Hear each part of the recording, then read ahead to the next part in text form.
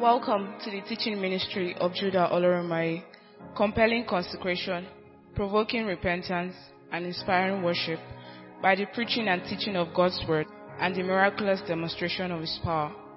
Get ready to experience the transforming power of his word.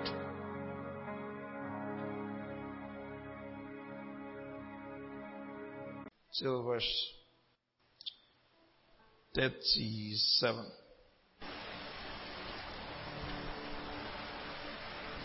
I'm not sure if the projector is working, so I'm just going to read from here. If any man thinks he's behaving improperly towards his virgin, if she's past the flower of youth, and thus it must be, let him do what he wishes. He does not sin, let them marry. Nevertheless, he who stands steadfast in his heart, having no necessity, but has power over his will, and is so determined in his heart that he will keep his virgin, does well. Okay. So that is Paul's instruction with respect to the key word there is acting improperly. So there's a proper way to act towards your virgin. The word virgin here is towards the person you are courting, your fiancé or your fiancée. Glory to Jesus. So etiquettes of Christian courtship. Lord, we trust your word to bring clarity and insight. Let there be light in the darkness. Let there be understanding. Let there be no confusion. In Jesus' name we pray. Well, we all agree that we are not of the world. As Christians, as believers, we do not belong to the present world. And the implication of that truth is not just about a church activity, a church dress, a church behavior. The phrase "we are not of the world" implies that every part of our lives is affected by our culture that is Christian. We have a Christian culture. Many believers have not accepted this truth and this fact and this reality. That when it comes to business, there's a Christian way to do business. When it comes to career, there's a Christian way to build a career. When it comes to life goals, there's a Christian way to chase life goals. When it comes to marriage, there's a Christian way to do marriage. When it comes to courtship, there's a Christian way to do courtship.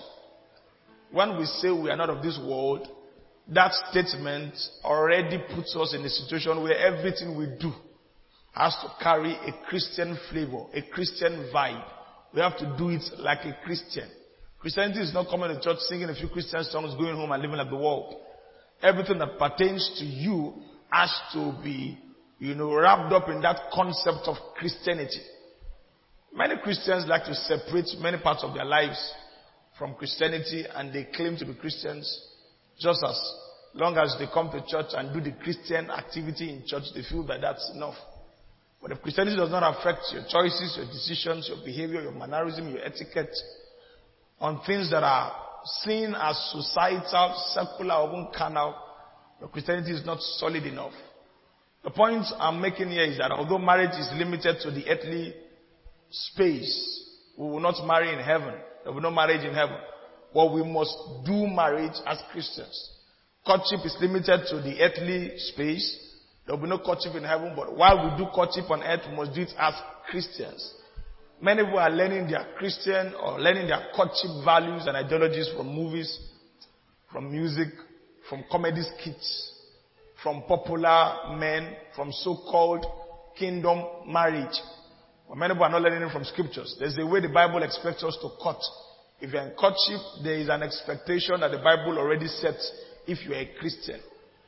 Don't think that your Christianity does not apply when it comes to things like courtship. Many ladies say things like, I want a man who's romantic. By the time you begin to investigate what they mean by romantic, you discover these are things that will break Christian etiquette in courtship. Many ladies or many guys who say, I want a submissive wife, or I want a woman who is even a wife material. When you begin to investigate what they mean by who is a wife material, you discover they may be demanding for things that are not appropriate as a single Christian while going through courtship. On Twitter, somebody said, and a lady said it was very heartbreaking to read. And she said, Guys, if you're a Christian, we expect that there are some conversations we should not even have to talk about. I mean, imagine going into a relationship with a Christian and you have to be talking about should we have sex or should not have sex. It's heartbreaking, really. You are going to a courtship with a Christian, you just expect some things should not even be a discussion, should not be a debate.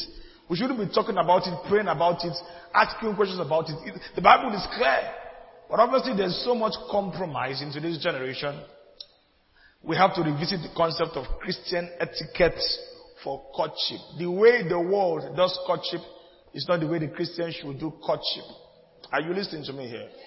We're studying the subject of how to adopt not just Christian philosophy, but Judeo-Christian or Judeo-Christian philosophies. Because if you're going to study the concept of courtship, you have to especially investigate the Old Covenant. The New Testament is not too loud on it. There are not too many instances in the New Testament. Of course, because the New Testament is a very, very spiritual, emphasized conversation. So there are many things that the writers did not deem too important, really. However, if you want to study courtship, you have to check how does a Jew court. What is courtship to the Jew? How do the Israelites practice courtship?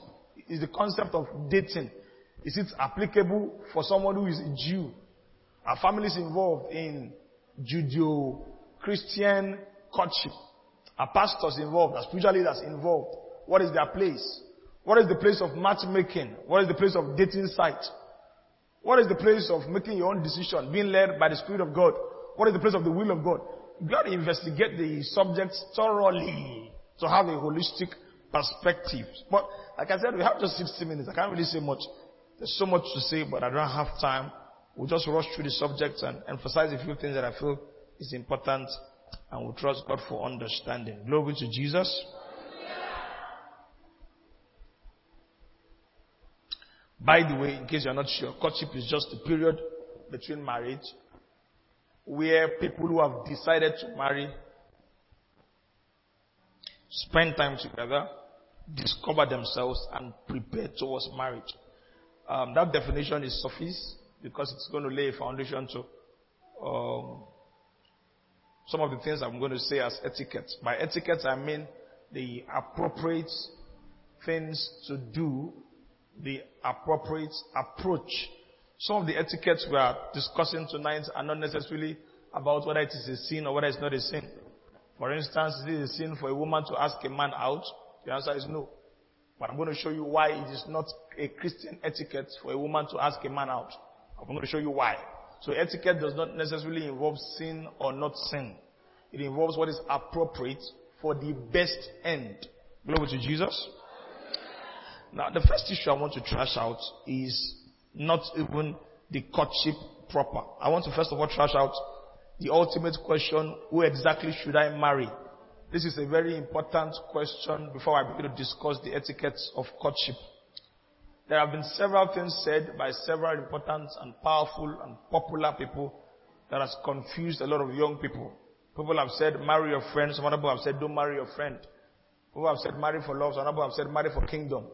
Many things have been said that have to be straightened out. And I think that conversations like this, we really need to discuss thoroughly and honestly. Many of the quotable quotes will not be enough to explain this subject. If I just say, marry for kingdom, what does that mean? What is the meaning of marry for kingdom? If I say, don't marry for love, what does that mean? If I say, don't marry your friend, what does that mean? Should I marry my enemy?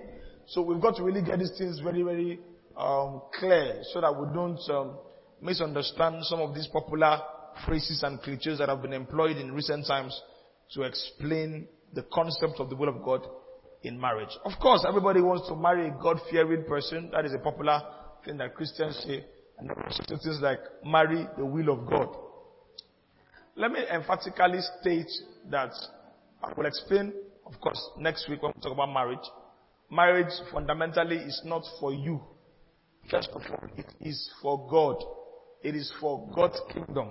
So when we say marry God's will, when we say marry for kingdom, that's why those sentiments are echoed, because it is not just about you. Of course, if you are part of the kingdom of God, there's certain things that you should have as an advantage with respect to marrying right. You will have peace of mind, you will have joy, Hopefully you live happily ever after. But the concept transcends beyond you. When God brought Eve to Adam, it was not just about Adam's comfort and pleasure. There was an agenda of God that needed that partnership to be executed. Glory to Jesus. Okay, but when we begin to now talk about making personal, specific choices, it is also important that we address the question, who exactly should I marry? Now, the pattern we have in scriptures is that you should marry from your own environment. That statement means marry a Christian.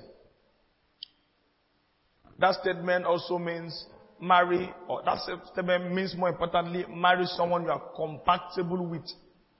When we say marry from your familiar environment, marry someone you are compatible with. And for me, that statement is everything. It answers the entire question, who should I marry? Compatibility is in various dimensions. Spiritual compatibility, mental compatibility, financial compatibility. There are many things that statement has an application on. But you must be compatible with who you want to marry. The idea is even used to explain marriage between male and female. Sorry, I'm going to be a little bit graphic in my explanation, but one of the ways we know that homosexuality does not add up is because a penis is supposed to fit into a vagina. You can't marry penis and penis. Logically, it does not add up. It does not fit. Are you following me here? So when somebody says, I'm a man, I like a man, you are stupid. Because from nature, it already suggests there is no fitting. It can't fit. When you carry a charger and you plug it into a charging port, it's meant to fit. The charging port is not the charger. They are different, but they fit. Are you following me here? So all these common sense principles have to be employed again in picking a spouse. Does it fit? Is it compatible? Now, many Christians, in a bid to sound spiritual or in a bid to play the spiritual card, do not apply this principle of compatibility. And it's a shame, really. Somebody just says, God told me, I am led by the Holy Ghost. Now, we are not saying you cannot be led. Unfortunately, many Christians don't even know how they are led, or they don't even know how to be led. Being led is not just about spectacular experiences, seeing a dream or a vision of somebody holding an umbrella and all of that. In being led, there are principles of scriptures that you must follow. The Holy Ghost will teach you from the wisdom of scriptures. So how did Abraham pick a wife? For his son. How did people marry in scriptures? What was the Jewish way to marry? The Jewish way to marry was that people looked for compatible spouses based on family values and ideologies. From instructions, Moses already told Israelites, don't marry strangers. Don't marry strange women. Because their culture does not fit into your culture. And then the end product will be that there will be idolatry. You marry a Philistine, you marry an Egyptian, you marry an Amalekite, there will be idolatry. They will seduce you to other gods. And Solomon is a classic example. He married strange women and his life was messed up. That statement, however, must be applied intelligently in the new covenant. Because even in the Christian environment, there are strange Christians. There are Christians who don't believe there's anything wrong with premarital sex. There are Christians who don't believe that there's anything wrong with doing traditional wedding in a way that offers sacrifices to idols. And they claim to be Christians. So we say marry from a familiar environment. There are churches who have taken that instruction to an extreme end and said they must marry from their denomination. Christ Embassy must marry Christ Embassy. Rema must marry Rema. CAC must marry CAC. However, by the time you begin to study and discover there is something called doctrinal compatibility, you will understand why sometimes extremism pays. If somebody wants to marry into a church that is not familiar with their spiritual and doctrinal beliefs, there's going to be trouble in future. When I want to marry a man, I want to marry a woman who does not believe in wearing trousers. And I'm a man of God, for instance. And then the woman comes into my assembly and begins to tell the women in the assembly, if you wear trousers, you are going to hell. If you wear trousers, you are going to hell. Now, I'm not condemning that, let me use the word ignorance. I'm only saying that kind of matter is too big for you to overlook. If you marry, you're going to marry trouble. You're going to marry an affliction. And the person should not change their mind just because they married you. Because even if they agree to what you believe, in their hearts they disagree. And so when they see a lady wearing trousers, they will condemn that lady in their hearts. They won't relate well with that lady. So it's not about when I marry her, so I'm the pastor, I will change her now. You're joking. You're going to hurt yourself like that. She may just agree in the name of submission, but her heart does not really agree. There will be no fluency. There will be friction. Are we together here? So compatibility is everything. If it does not fit, don't go for it. Who to marry? Marry someone you are compatible. My philosophy has actually been marry your friend. That's actually has been my philosophy. I don't believe in marrying strangers, courting strangers, dating strangers. I tell you, I don't feel it's going to work. It's not healthy. It's too much risk. When I say marry your friend, I don't mean marry somebody you know only in the flesh. I would prefer that people of the same spiritual environment, people who can easily be friends, marry. Because the idea of marriage, one of the elements of marriage is companionship. Anybody that you cannot be a companion with, why are you trying to marry them? And you say the reason why I want to marry them is that God said I should marry them. And then when you marry them, you discover you are keeping malice. The person is not a companion. The person is an enemy. You are sleeping on the same bed, wearing the same clothes, but there is no friendship. There is no intimacy. It's a shame, really. There are many people trapped in marriages. Trapped. And they cannot divorce because Christianity is against divorce. So, anybody you cannot be a friend with, you probably should not marry. Because marriage involves friendship, companionship, togetherness, oneness. So if somebody cannot be your friend, why do you want the person to be your spouse? How do you expect the person to be your... marriage should be the climax of friendship. Marriage should be the zenith of friendship. So I am actually a fan of marry your friend. Don't marry a stranger in the name of that's the person God is leading me to. If you feel that God is leading to the person, then you must be a friend to that person. If you don't marry your friend, then make your spouse your friend. Once you marry the person, they'll say, well, we marry for kingdom. We did not marry for companionship. What do you mean? So you don't talk to the person except when you want to produce children. You now have intercourse, produce children. And then, what kind of life is that? How do you think Adam and Eve lived in Eden? There was friendship, there was companionship, there was intimacy. They gisted about everything. They talk.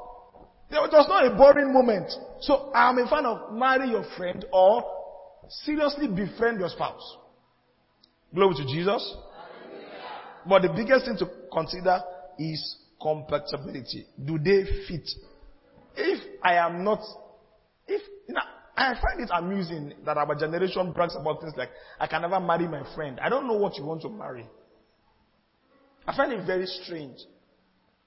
I think I was even watching a video, maybe it's a content, all these content creation videos, and somebody was asking, can you marry your coursemate? I find it amusing that kind of question even exists. Who do you want to marry? Who will see you if not your coursemate? I don't understand why this is even an issue. Who will see you?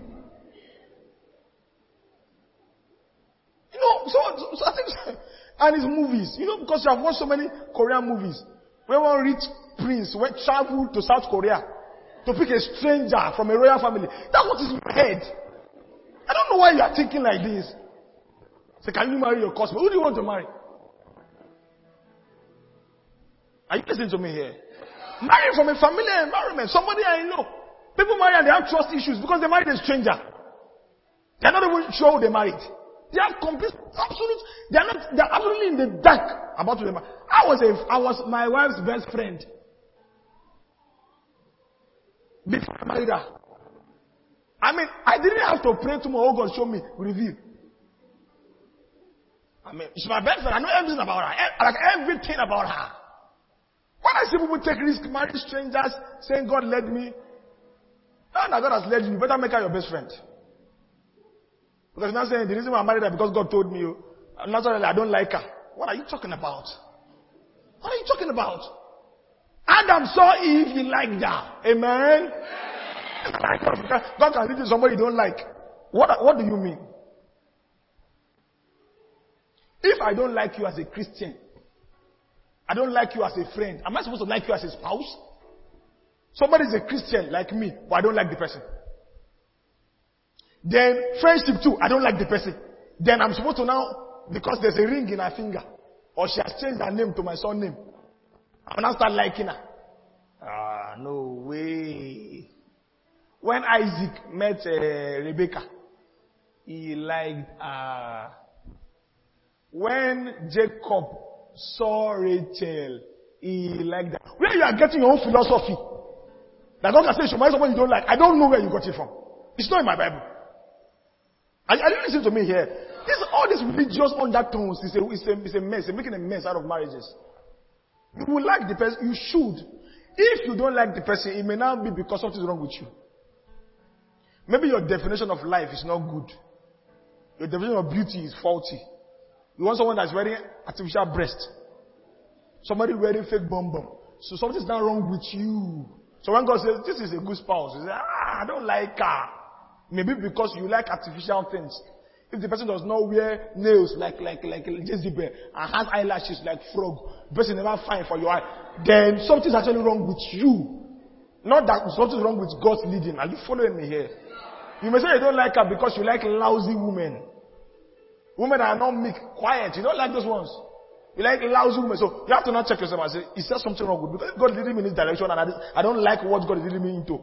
You see that I have a problem and that may just be the issue. Are we clear with this now? So this idea of God's will is not a mystical concept. I don't know the will of God. I don't know the will of God. What is the will of God? And you are afraid, you are scared, you are worried.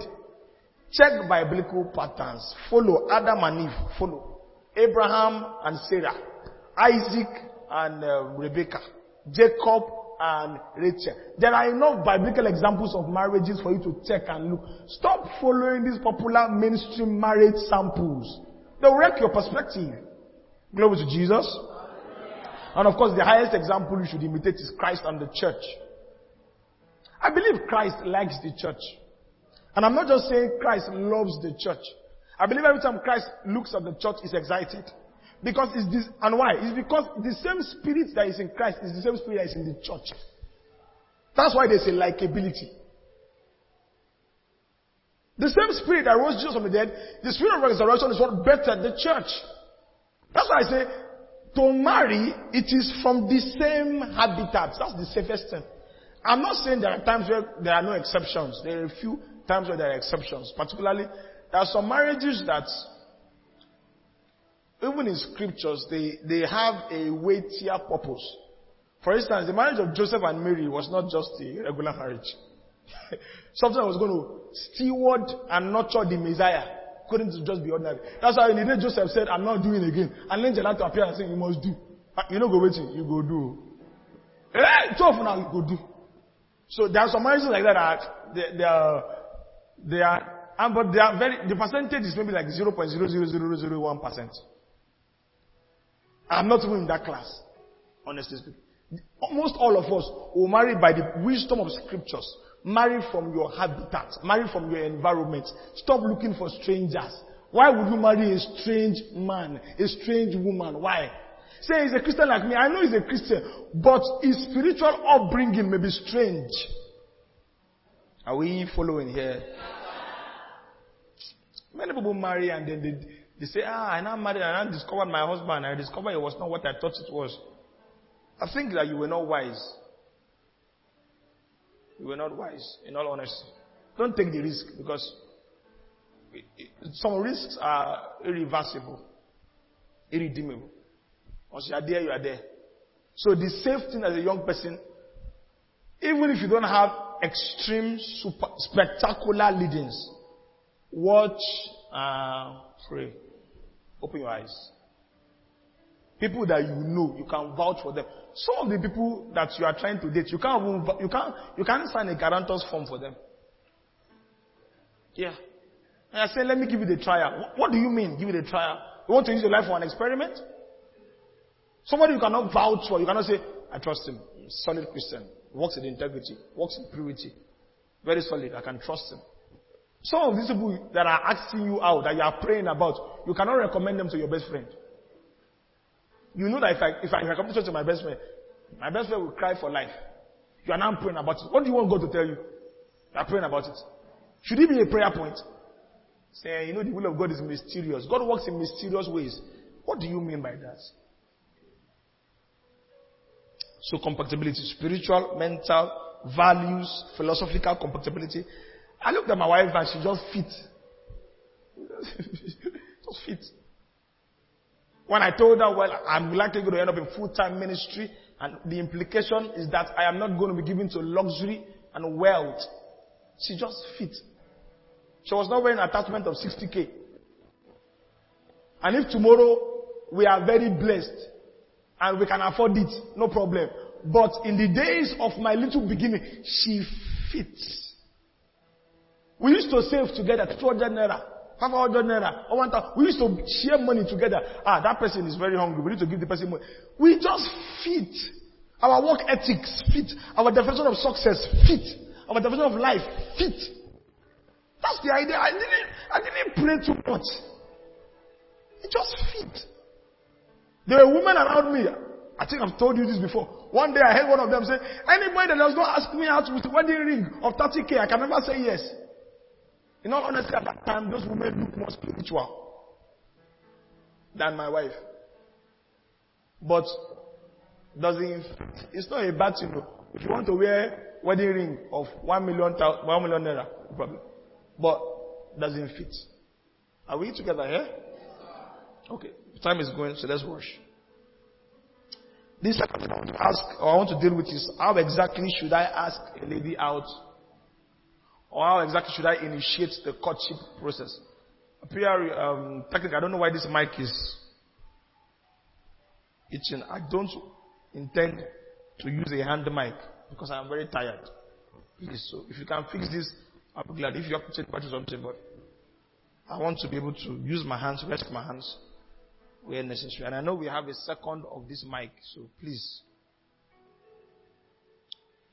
How should I enter into courtship in terms of asking out? And let me explain what I said earlier. It is not ethical for a woman to ask a man out. Christian-wise, it is not appropriate. Why? That's because of 2 or 3 reasons. The first is that the design of marriage already puts the woman in a place of being sought out for. As a woman, you should be sought out for. A man should look for you, find you, chase you. We're not teaching you this to play hard to get to. That's not the goal of this conversation. But we are saying a man should be the one to find you, chase you, look for you. Your value diminishes when you reverse the order. Say, bro, God has told me that you're my husband. Your value. Now, what's going to happen is that you're going to set yourself up for a marriage where you have no right to demand for love and affection and attention. Because in all honesty, you were the one that bullied your way into it. And the whole concept of leadership has already been altered. Leadership means the man takes the lead. Even in terms of initiating courtship, the man should lead. You have already stolen that thing from him. So from the foundation, the man is no longer leader. You have assumed leadership role. How exactly should I ask? Okay, but I was talking about why a woman initiating the courtship would already distort the leadership cycle. And then, when the Bible says, husband, love your wives, it is in the sense of husband, show affection, chase after, make sacrifices for. When you distort that by being the one to initiate, you have already put yourself in a whole lot of trouble. Now, there are certain things you can do if, as a woman, you notice that you may be compatible with somebody, but the person is maybe shy, afraid. There are certain things you can do. But it is not that you now go and say, bro, since you refuse to talk, I will talk. You are my husband. It's not. You will hurt yourself like that. Please raise my volume a little bit, please. Are we clear now?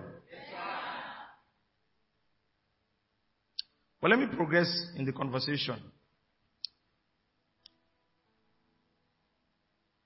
Now, as a man, one of the things I want to address before I explain how to enter into courtship proper.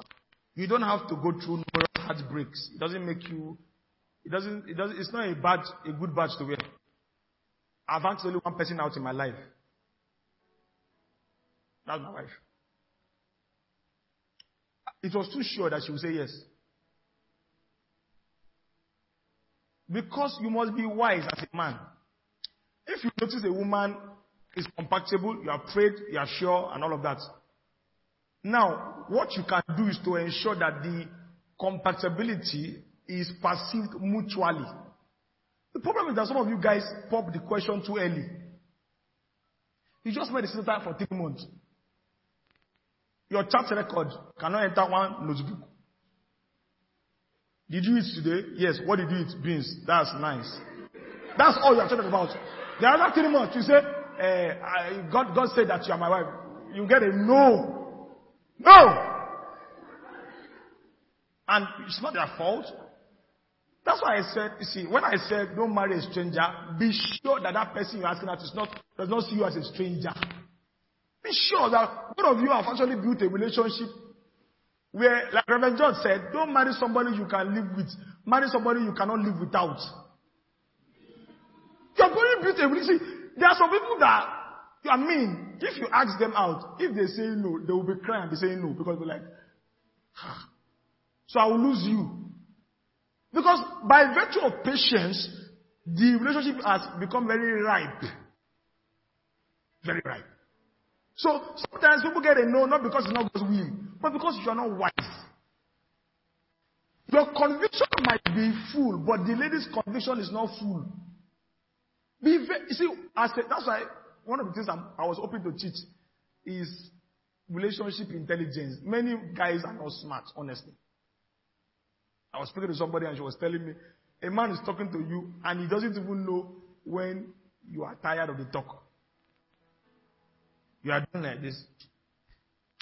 And the person doesn't know that this girl is tired. He's still talking. This sensitivity. You know, so many guys don't even know when a lady likes them. Amen? And it takes two to tango. The fact that God told you she's your wife, it doesn't even guarantee that she will now say yes. God must tell her to. She must have her own personal convictions, which you can help her with if you can be patient. Let the relationship grow organically. She has never called you before. You are the one who is calling. She has never chatted you up before. You are the one always initiating the conversation. Don't you see that something may be wrong? Wait. She has never said, I miss you. You are the one always saying, I miss you. Then when she says, you will not say, can't you say you miss me too? My brother. Oh, but you know, it's not right yet. Be smart. Be smart. Don't say, we have known each other now. We attend the same church. Come on. Now, let me explain this to guys, because some guys don't just get it. You are probably we have taught ladies now that don't be the one to initiate courtship. That means the average lady is just going to stay in the positioning of waiting. They are waiting. Trusting God. Say somebody will come. They are waiting. You might have been scouting and praying for 3 months. I've been fasting for 3 months. I've been scanning all the ladies. So it took you 3 months to enter a conviction. How many months do you think it will now take her to enter? Remember that by virtue of the principles we are teaching, you should be a leader. That means you should be more spiritually sensitive than her. If it took you 3 months to enter conviction, if it takes her 6 months, it's not bad.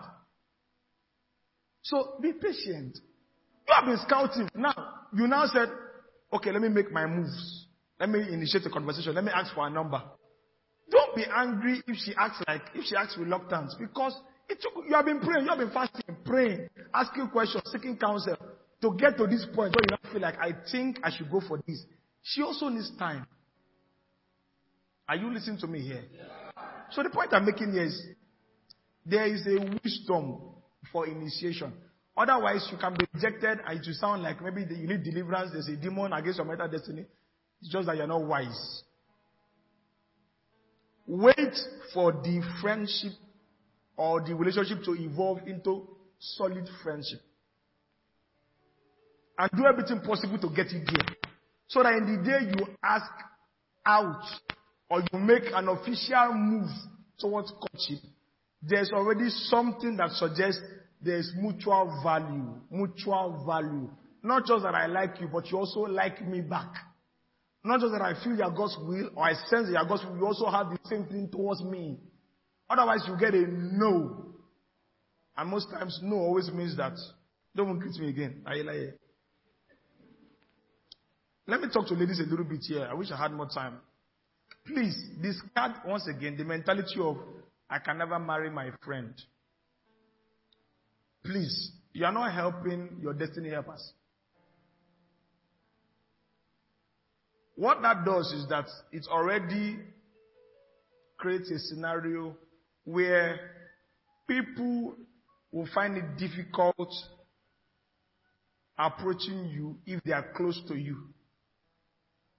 In that setting, you are either going to not marry very late, or settle for something that you will never enjoy. Some of you are even loud about it. You say it publicly. It's a problem. The ideal thing in Jewish culture is that we marry familiar people. Now, I'm not saying anybody should come and play with your intelligence and somebody's coming through the back door. The person wants a wife but acting like he wants a friend. I will teach on that shortly. But let it be possible for those who know you and whom you know to walk up to you and say, don't you think we can walk? I prayed, I've spoken to elders, and I think we can walk. Let it be possible. Instead of people now using the name of God to bully you into submission. There's nothing, it doesn't make you a better wife. As somebody has to say, I prayed, and if you don't marry me, you will die. It insults your own intelligence. If you don't marry, you will lose out in destiny. There's no need. Oh, but it's because you caused it. When you keep saying things like, no, how can I be dating my friend? Okay.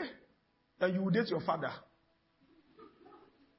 You will date somebody who will bully you, who does not respect your opinion, who does not feel that you are even wise enough to make a decision. So you have to be bullied. You have to be forced, manipulated. You need somebody who respects your opinion, who says, this is what I think, but what do you think? Hey, that's a companion. That's someone that fits. Someone that says you must do it. And, I've taken your name to the pastor already. This is the wedding date. Just come with your clothes. Because some of you, that's what you want. For you, you feel that that is a leader. It's a good man. When you marry, there will be no consultation. Nobody asks for your opinion. They just tell you, oh yeah, come. You are going to go and live with your mother for 1 week. Why? It's not your business. That's the kind of man you will now eventually settle with. As a lady, it's okay to see signs early enough. This guy is a friend, but he looks like he wants something more. First thing, don't become rushed in or pressured to alter the normative organic process. Wait for him. If you feel it's now taking too long, you can now ask him to define the relationship, especially if you are suspecting he's sniffing around you but has not had sufficient conversations or conviction rather. Let me explain. Some guys are honestly not serious. They don't take courtship seriously. And courtship is serious business. Or they don't take courtship seriously. So they may hang around you, just trying to sniff you. Say, I'm trying to see whether I should walk. That's a dangerous thing to do if it's too prolonged. Because there are some people that are in your life now that we think you are dating and you're not dating. And they are going to chase away potential spouses. Are you listening to me? Yes, you call 3 times a day. Morning call, afternoon call, night call. You share selfies of each other's meals. And I've been doing it for the past 6 months. You need to say, bro, how far now? What's up? What exactly? I've got told you anything of it? You don't have to say, are you my husband? But then you can say, can we define it a little bit? Because we are becoming quite very intimate for just regular friendship. Especially when they ask you some questions. Say, how many children do you want to marry? How many children do you want to have, brother? What do you want to settle down in life? Okay. Say, bro, is there a reason why you are asking all these questions? Don't allow somebody linger around you who is irresponsible, who is an egot. You know egots? They just come, they do, they go to another person. Don't do that. As a lady, time is going for you. Because somebody will look at you and say, somebody's already dating her.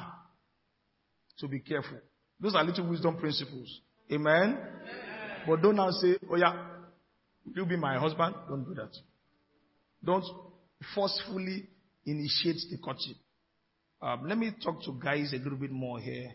Please, as a guy, I've talked about you have to go through numerous heartbreaks, but don't play with ladies' hearts. Please. If you are entering into a relationship that is very close, for me, what worked was that my wife was my first female, was my first very close female friend. So afterwards, any other lady that was a friend of mine already knew I was settled maritally. You're not close to me because you think I'm going to date you or anything. No. In fact, if you're not close to my fiancé, you can't be close to me, then I'm not doing it. You don't like my wife or you don't like my fiancé, then don't like me. That was my own ethics. So if you want to be close to me, especially as a lady. Now, it's not safe for your career, for your ministry, for your future as a guy, that 7 ladies have a reputation about you of, you sniff around, you go. Sniff around, you go. It's very bad for your name. Are you listening to me here? Guys, it's very bad for your name. If you feel that somebody is a potential spouse, get your findings very, very spot on. Get every information you need to get before you now begin to try to initiate that friendship that will lead to courtship. It's not that you will now start intimate friendship in a bid to find out about somebody. No. Your body language already suggests, okay, this is going to evolve into marriage. And then after 3 months, you just say, I would like to meet my fiancé. Okay. It's not good. It's not good. Many guys do that. Did I ever ask you out? You were doing cooler ministry. They were bringing good for you. They were even saving money with you. You had password to the ATM. Password to the phone. You demanded certain things that only a spouse should demand. As it were. You got angry over certain things that only somebody in a committed relationship should get angry with. He's not even called me. But I'm supposed to give the money, Okay, and all that's why you have somebody else in mind. You're a wicked man, sir. A wicked man. Amen. So don't use courtship. Okay, this is a progressive thought. Don't use courtship as an experiment. There must be a level of certainty in courtship for it to thrive. I'm not a fan of modern courtship. Modern courtship is a scam, really. Courtship is not when somebody puts a ring in your hand. If you see, your word as a man should be as good as a ring. A Christian man. Are you listening to me? Yes, in the day Jesus said, I will send the Holy Ghost, Comforter, it was settled. His word was enough. If a man looks at the woman and says, I love you, and I don't mean I love you with the love of Christ. I love you in the sense that I want you to be my wife. It's supposed to be a Christian man with integrity of words. Now a woman should go and say, he said it, it is settled. God said it, I believe it, that settles it. When your word cannot be trusted, I love you, I want to marry you, we should not trust your ring either. So Christian courtship is not an experiment. So it does not begin with when they snap you, when you knelt down to put a ring. Now say she said yes. That's why we hear things like we don't do Christian dating. When you enter into courtship, it is with the intention of marriage. You are not experimenting, you are not playing with people's feelings. Marriage. I courted for 7 years. And all these years, there was no doubt. Never in doubt about what we wanted to do. Many people don't know that until there's a level of rest and certainty in courtship, it is not courtship. If I am not sure that this will lead to marriage, we have not started courting. Yes. We have not started courting. We can't plan together when I don't even know whether you can pick your bags tomorrow and leave the relationship. Why should I plan with you? Why should I tell you my greatest secret? When I'm not even sure you are going to, that's just, we are courting, but it is not over until it's over. Well, I'm not saying you should not start having sex. No, but I'm saying that there are certain conversations we cannot have if we have not settled that we are certainly going to marry. And there are times where people intended to marry, but eventually something came up. But then, don't enter courtship as an experiment. In Jewish days, courtship was serious business. It involved the parents. There are own laws or contracts signed. It's serious business. If you break a courtship, it was as bad as divorce. Yes. Because courtship was serious business. It's not that somebody just says, he sends a text message. Me and you are no longer interested. It was nice doing business with you. Till we meet again. What is this? A Christian brother? A Christian sister? So we can't trust ourselves again. Are you listening to me here? So, don't give false hope. Don't play with people's emotions. Once you begin courtship, the goal is marriage. It should lead to marriage. So, the end of courtship should have marriage as the goal. That's why anybody that tells you, let's date or let's court, but don't tell anybody. Don't tell daddy, don't tell mommy, don't tell pastor. I don't understand. What are we going to be doing? You'll be my girlfriend, Itumo. What does that mean? We'll be exchanging shawarma and ice cream. Nah. If you fall for that kind of trash, you enjoy yourself. Weddings are public events. A marriage is documented not just in the books of the church, in the books of the law court. It's a public thing. There's no secretive about it. So somebody says, no, let's be coded. I don't need this. Now you go suffer. You will also whip codedly when they send you text message. You whip codedly. Because when they ask you why you cry, you can't say. You say it's onions that you are cutting. You can't say, Brother Tune left me. Were you and Brother Tune together? Were you ever together? Anybody who cannot go public with their commitment is probably not committed. I'll say it again. And this is not a debatable principle when it comes to marriage. If they cannot go public with their commitment, you have to question the commitment. Marriage is supposed to be the most intimate relationship. So if with your friend, imagine having a friend who doesn't want anybody to know that you are their friend. Then now imagine having a fiance who doesn't want anybody to know that you are their fiance. How does that add up? It's a village people. We're trying to protect ourselves from village people. Well, may God give you understanding. So there should be no secret courtship. There should be leadership supervision. I'm rushing my points now. There should be leadership supervision because you are young, you are inexperienced, you don't know many things. You need to learn from experts. Learn from people who advise you, counsel you. There are many things you need to know about marriage. You will learn in courtship. So you need to submit to leadership supervision. I beg. I beg you. No do secret courtship. I beg. You are setting up yourself for deception like that. Deception is easy when you set yourself up in darkness.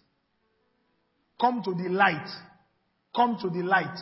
I think my wife was telling the ladies in our house some days ago. The day I asked her out, I told her, I'll call your father. I don't do all those jamashi, whatever. I'm an open book. I was 21. She was 19.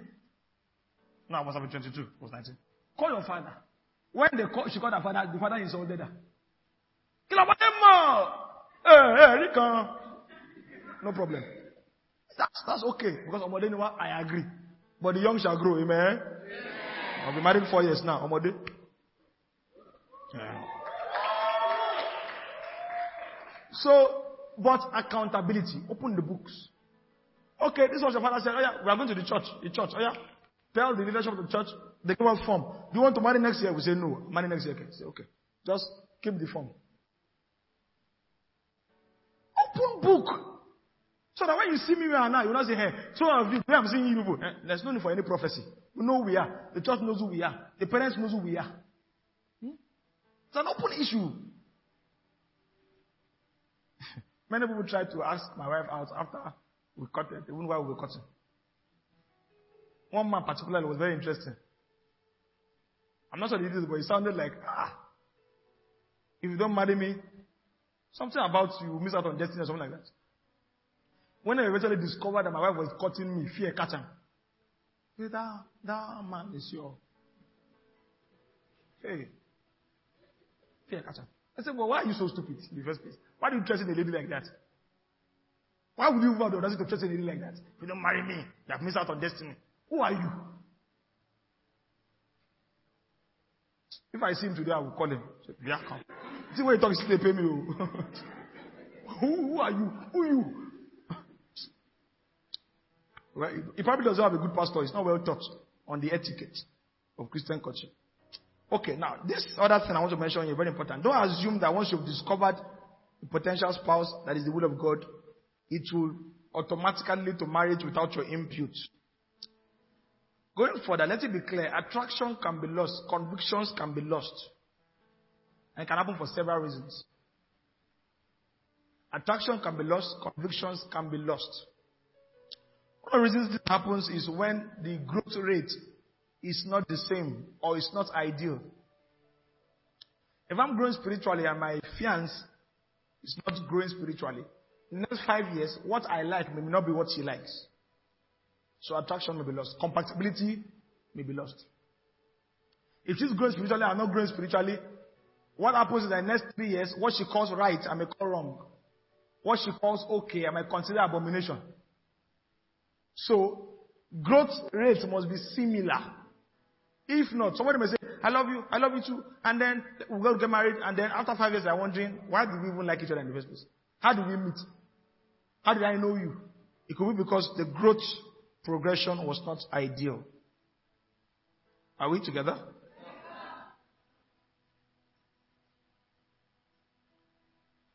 It could also be that intimacy in courtship is not well managed. What do I mean? Some people begin courtship and they just feel we are already courting, inevitably we will marry. And so they don't talk to their fiancé or fiancée, they don't spend time as much as they should spend time with them, they don't show affection, exchange gifts and all of those other things. And then they begin to develop attraction for somebody else. I told you on Sunday you will become attracted or you become intimate with those you spend time with. Particularly with things like long distance relationship. If I have a fiancé, and I'm spending time with people, before you know it, my heart begins to gravitate towards those people. And somebody that I never would considered a spousal material may become attractive to me. And I may begin to forget my first love. Very possible. So stay in touch, communicate, affirm the love. Don't act like it's inevitable we'll marry. People's hearts can change. Somebody I used to like suddenly can become disgusting to you. You're not spending time with the person as you ought to. Even in marriage, you would have been married for 10 years, 20 years. They can suddenly just notice they are losing attraction. Because there's one girl in the office of the man that is always greeting daddy. And daddy not looking wife. He looking daughter. Looking at daughter. Daddy, focus. If not, your wife of 20 years suddenly, I just don't like her anymore. I don't know why. I know why. There's a sister being in your office. You spend 3 hours every day. During break time, you're with her. You now come back home to your wife, always tired. You watch TV. Spend time with your wife, no, not TV. Then attraction is lost. Are we following here? So, communication establishes conviction. Even during courtship, people say, what should I do in courtship? That's another sermon entirely. I don't have time. But you talk. You get to know each other. You practice intimacy in a pure form. And let me talk about one last thing as I progress here.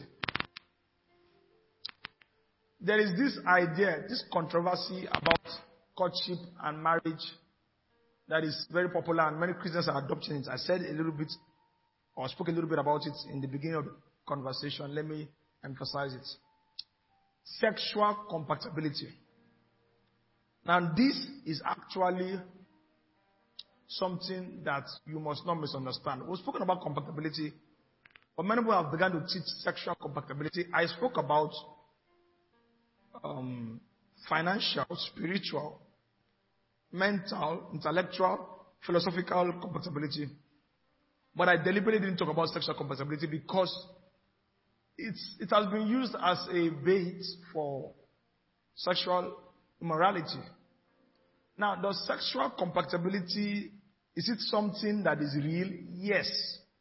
However, it is not something that you should worry about in courtship. The emphasis is sexual faithfulness and sexual responsibility in marriage, not sexual compatibility. But we watch too many movies. We listen to too many vulgar things in our generation. You are reading terrible things that you have no business as a single person even being aware of. Say, a field of 7 rounds. What is the meaning of that? What is the meaning of that? As a single person, what is your business with that? 7 rounds of boxing match? Or what? So your mind now begins to say, hey, sexual compatibility, some people say libido is very low. Now, first of all, there's sexual health, which leaders must supervise and ensure. That's why you need leadership supervision. Some people's penis is not working, no. That's the truth. It's there, but it's not working. One of the tests that churches are now forced to do now is sexual potency test. Do you have erections when you wake up in the morning, sir? Can I see it? Yeah. Oh, yes. What are you talking about? You don't know the deception in... Oh, amen.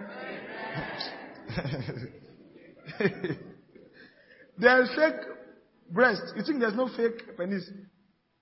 There's fake bum bum. You think people are not padding their groins? So there's something there. Hey, I know. But let me be sure. We have to examine medically. All these things have to be intact. Now, so once we have established the person is healthy, you don't have to now worry, can he do 2 rounds, 7 rounds, 18 rounds? One of my married friends said that her husband, it's not, you are not going to secure your marriage like that. Those informations are not important because you will now discover the most important thing is sexual faithfulness and then sexual responsibility. There are people who are healthy, energetic, and they are not being intimate with their wives in marriage because they have not learned the principle of sexual responsibility. 1 Corinthians 7 talks about that. That a man's body belongs to his wife. There are women who have not touched their husband in 2 months. They always say, I'm tired. I'm not in the mood. Why? They have not learned sexual responsibility. So it's not about, sexual compatibility is not the issue. Sexual faithfulness and then sexual responsibility. And if a man is responsible to God, a man is responsible, committed to the marriage, he will certainly, all those other things will be there. But don't have to say, we have to test each other. I cannot marry products I have not tested. It's not a Christian principle. Are you listening to me here? This whole idea of testing is actually very silly. I don't understand when people say we must test each other on the marital bed first so that we can see. So, you are going to be testing people. How many people are you going to test before you marry? I don't get. It is the height of shamelessness. How many people are adopting it? Saying, but I will still marry him now. It's not a guarantee. He may test you and discover that you are not sweet enough. By his own definition. So what happens? He leaves you and look for another testing machine. So, when we say sexual compatibility, it's not your business as a single Christian. Those who are married, I believe the blessedness of marriage by God automatically allows for sexual compatibility. That's what I believe. That even if something is wrong by any other way. When a man and his wife are blessed by God, somehow it makes up for what is lacking. And if you stay pure sexually, you don't have to. Most of the sexual compatibility conversations come out from people who have eaten so many forbidden fruits. If you don't even know what sex feels like as a single person, you are not going to be thinking about 7 round or 9 round. Which one would be enough for me? Well, if you are a virgin, it's not. You cannot even relate with that kind of a conversation. There are men now taking sexually stimulating drugs, giving themselves heart problems, liver problems, kidney problems, because they married somebody whose definition of sexual favorite and responsibility was from a pornography movie. Are you listening to me here?